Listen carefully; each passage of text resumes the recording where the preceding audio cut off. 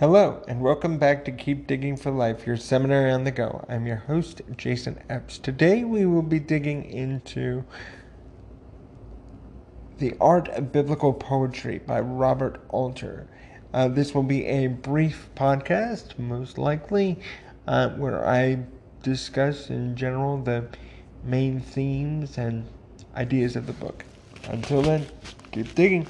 And as always, if you have any questions, I forgot to add this. Please feel free to email me at keepdiggingforlife@gmail.com. Keepdiggingforlife@gmail.com.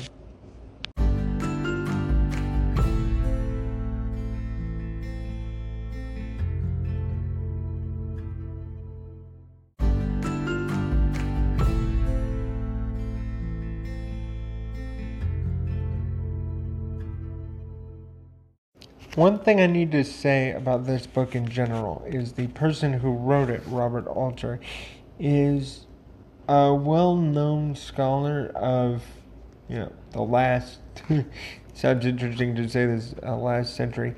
He's very scholastic. However, he has a very German view of the Old Testament. What I mean, he approaches it very piecemeal and has a great amount of skepticism toward it, where it's just assumed to not be a cohesive whole because it can't be. That's the reason. It can't be, therefore it isn't. It's very circular, and yet conservatives are the one constantly being accused as having circular reasoning. At least we've got foundational reasoning of God being, the best author in the entire universe. But let me get off that soapbox. So that is the grain of salt to approach it. Thankfully, his perspective does not come up a lot in this book because he's just dealing with poetry, but it does come up sometimes when he talks about the supposed authors of things, which historically and with good evidence we can affirm are the traditional authors in a lot of cases, and referring to the disunity of things in such elements as Deutero-Isaiah, second Isaiah, which,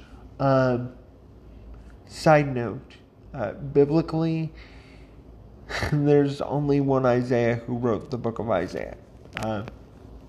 And there's a whole lot of arguments that you can use for that, of tracing the themes and showing that there's unity and comparisons in the book, and the supposed disjunctions are not as prevalent and present as the critical scholars seem to acclaim, and the fact that often critical scholars assume that it's the second Isaiah because he's talking about activities that occurred thousands of years before the supposed first Isaiah, but Isaiah is a prophet.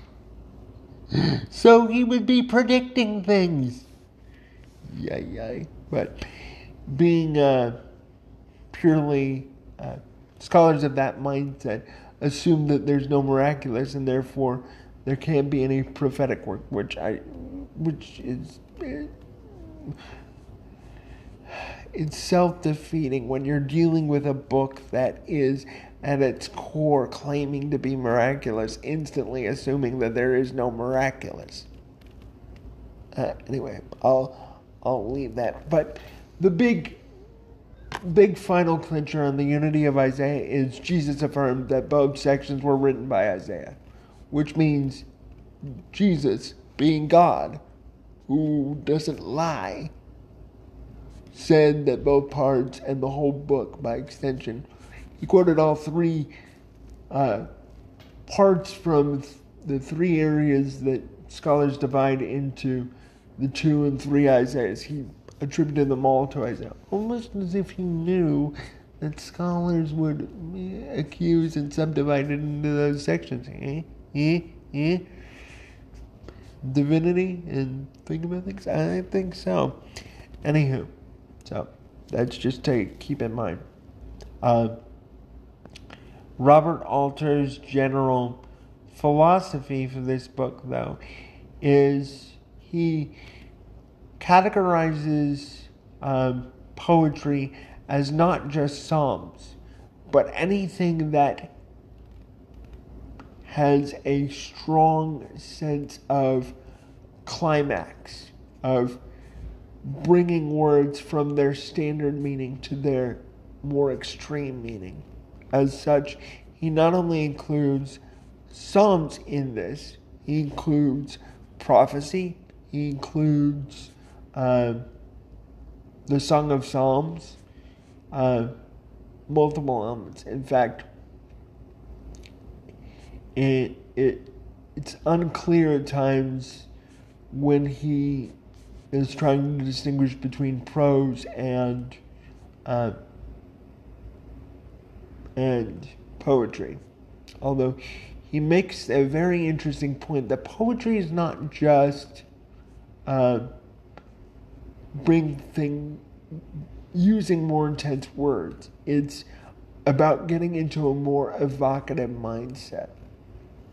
He has three core areas of poetry, it seems like. The standard, what he calls static poetry. Then there's evocative poetry, which is used in Psalms. I guess he would define it as more of an extreme sense. He doesn't really do a good job distinguishing it. And then there's prophetic poetry, where there's more of an injunctive and a call to do something. And the purpose, at least he says, of the use of poetry is to get more of poetry in prophetic work. It allows the writer to evoke more of a response and to get the readers into the world, which I think is an interesting premise. I'm not entirely sure if I fully buy into it, because it's not just getting them into the world. It's getting them to essentially change their behavior. So that is, in general, his premise. And I will come back with my thoughts.